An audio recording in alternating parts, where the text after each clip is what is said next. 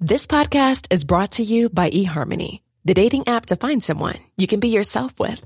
Why doesn't eHarmony allow copy and paste in first messages? Because you are unique, and your conversations should reflect that. eHarmony wants you to find someone who will get you.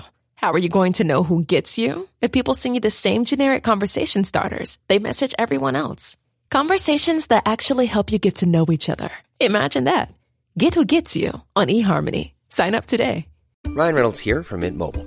With the price of just about everything going up during inflation, we thought we'd bring our prices down. So to help us, we brought in a reverse auctioneer, which is apparently a thing. Mint Mobile Unlimited Premium Wireless. How to get 30, 30, how to get 30, how to get 20, 20, 20, how to get 20, 20, how to get 15, 15, 15, 15, just $15 a month? Sold! Give it a try at mintmobile.com/switch. $45 up front for 3 months plus taxes and fees. Promo rate for new customers for limited time. Unlimited more than 40 gigabytes per month. Slows full terms at mintmobile.com.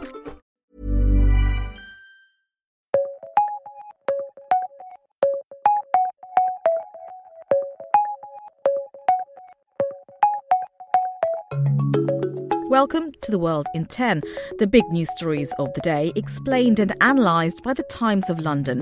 Today with Bhavani Vadi and Stuart Willey. America's top diplomat makes it to Israel, still trying to diffuse tensions, and an ex-Mossad boss tells the Times of his fears for the hostages.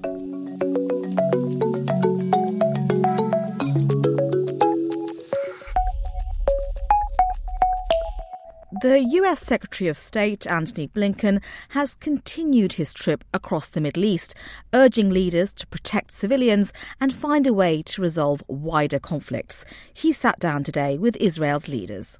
Reporting from Tel Aviv for The Times is Gabriel Weiniger. She told us about reaction to Mr. Blinken's visit. Ever since US President Joe Biden came with that very first hug at the beginning of the war, there's been this feeling of warmth among the Israeli public that the Americans have Israel's back and that they're here to kind of avert further fallout. You know, tensions have been rising, especially in the north every day.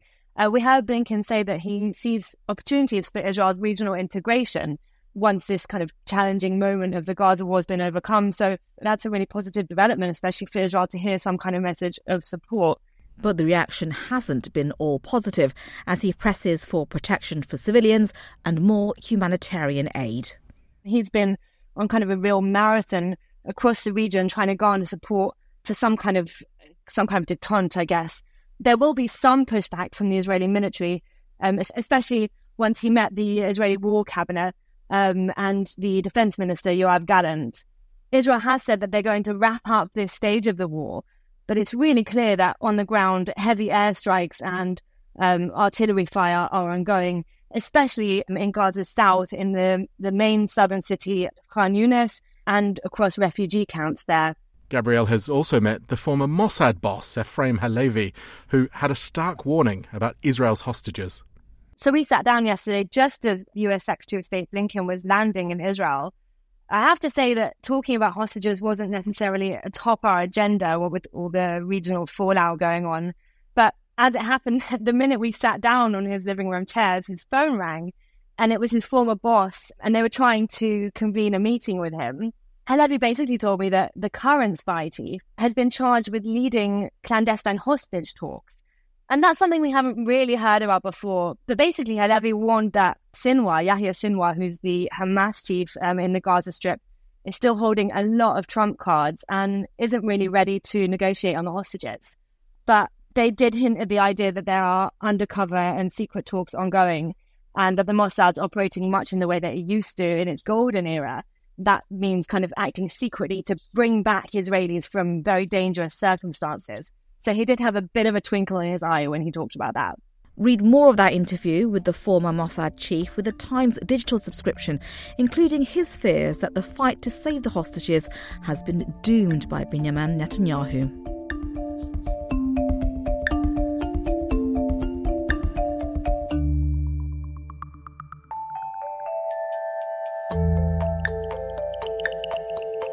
We know the world has been warming. Climate change right now seems inevitable.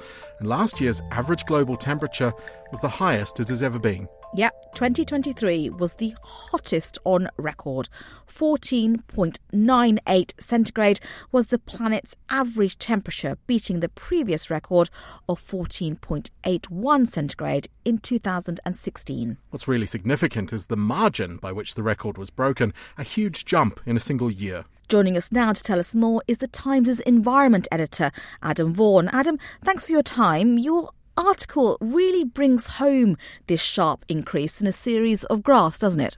Well, I love a graph. I'm quite geeky. It's really striking seeing how much this year's jumped up in terms of what they call the temperature anomaly against pre-industrial levels. So, the fact that it's nearly 1.5 and that is just head and shoulders above other years. We can also see that sea surface temperatures have been exceptionally high. That one in particular, if you compare 2023 to previous years, it's just kind of off the charts almost. The other thing that's been quite striking, which the graphs tell a nice picture of, is what's been going on at the bottom of the world, depending on your point of view, Antarctica.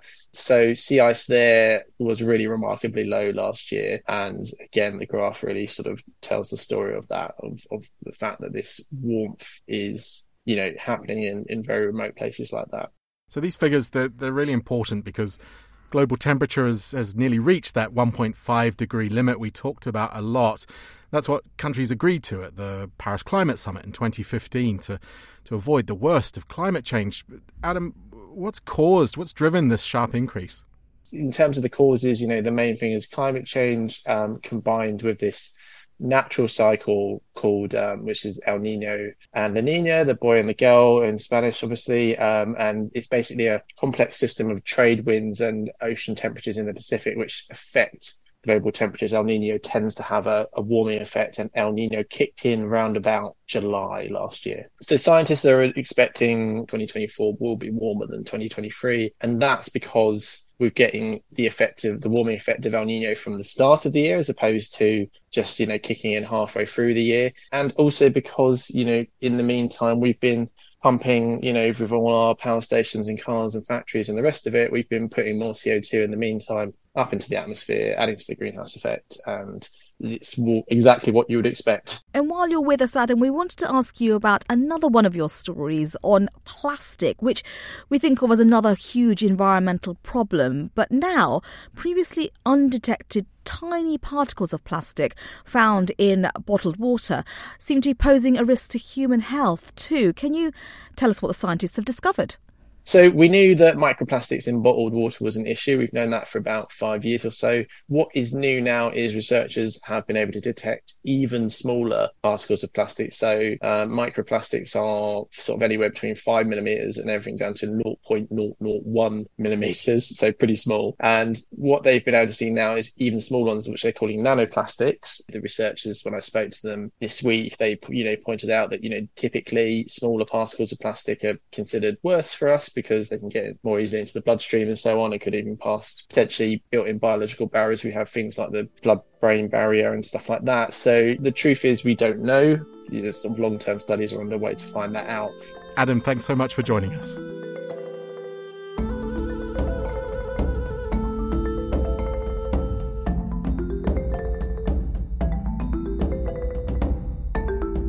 It's one of the most iconic sponsorship partnerships in sport.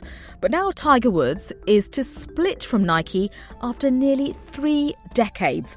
He's been synonymous with the brand since Nike signed him as a talented young golfer who had yet to make his mark. But the following year, Woods won his first major and then went on to create some of the defining moments in golfing history, all wearing the Nike swoosh logo. The company stuck with Mr. Woods, even through a number of controversies and setbacks, as the Times sports writer Rick Broadbent explains. I think it was just cold, hard marketing. Because in 2009, Tiger Woods was everywhere, front page, back page. His infidelity scandals, stories about him philandering were everywhere. And a lot of his sponsors did quit. They did desert him. Nike did stick with him. And yeah, there's no doubt they reaped the benefit, because before too long, that was all water under the bridge. A couple of years ago, he had a career-threatening, life-threatening car crash, and he has played very infrequently since. He's 48, so he's past his best by some way, and yet his marketing value is still huge. He's still the biggest figure in by quite some distance. He will have no problem, getting another deal, despite the fact that he barely plays golf anymore. Business Analyst claims that Tiger Woods' value to Nike can be measured in the billions, while it's thought the deals earned Tiger Woods, who's won 15 majors, $500 million over 27 years. Now, while that sounds like a lot, Rick told us that remarkably, it's small fry for Woods considering his winnings, his other endorsements and businesses. Here's why Rick thinks this long, lucrative partnership is ending. One thing is, since Tiger Woods came back from the car crash I mentioned, he's actually not been wearing Nike shoes, which are quite an important part of this deal. He's worn a brand FootJoys, which he thinks are more comfortable because of his sort of impairments now. So that made it slightly awkward that you're getting all this money from a company and not actually wearing their shoes. It's been touted for a while that this was coming to an end, and Nike are trying to make billions of dollars in savings. So there's going to be a lot of job losses. There are rumours that they're trying to sort of get out of golf altogether. You know, there are reasons, but it seems to be an amicable split. And that's the Times sports writer Rick Broadbent. Thank you for taking 10 minutes to stay on top of the world with the help of the Times of London. See you tomorrow.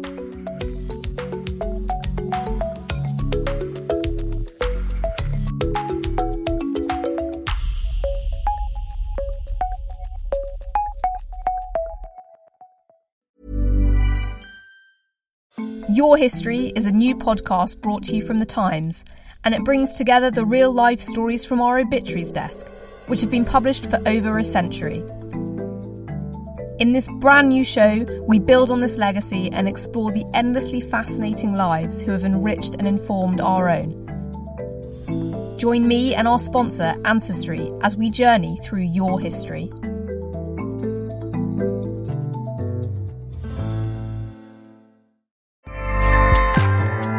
Acast powers the world's best podcasts. Here's a show that we recommend. Hi, I'm Jessie Cruikshank. Jessie Cruikshank. I host the #1 comedy podcast called Phone a Friend. Girl, let's phone a friend. Not only do I break down the biggest stories in pop culture with guests like Dan Levy and members of NSYNC, I do it with my own personal boy band singing jingles throughout. Because it's my show. It's your show, girl. New episodes of Phone a Friend. Yeah. Drop Thursdays wherever you get your podcasts. So work it, girl, yeah, work it. Okay, that's enough. Acast helps creators launch, grow, and monetize their podcasts everywhere. Acast.com.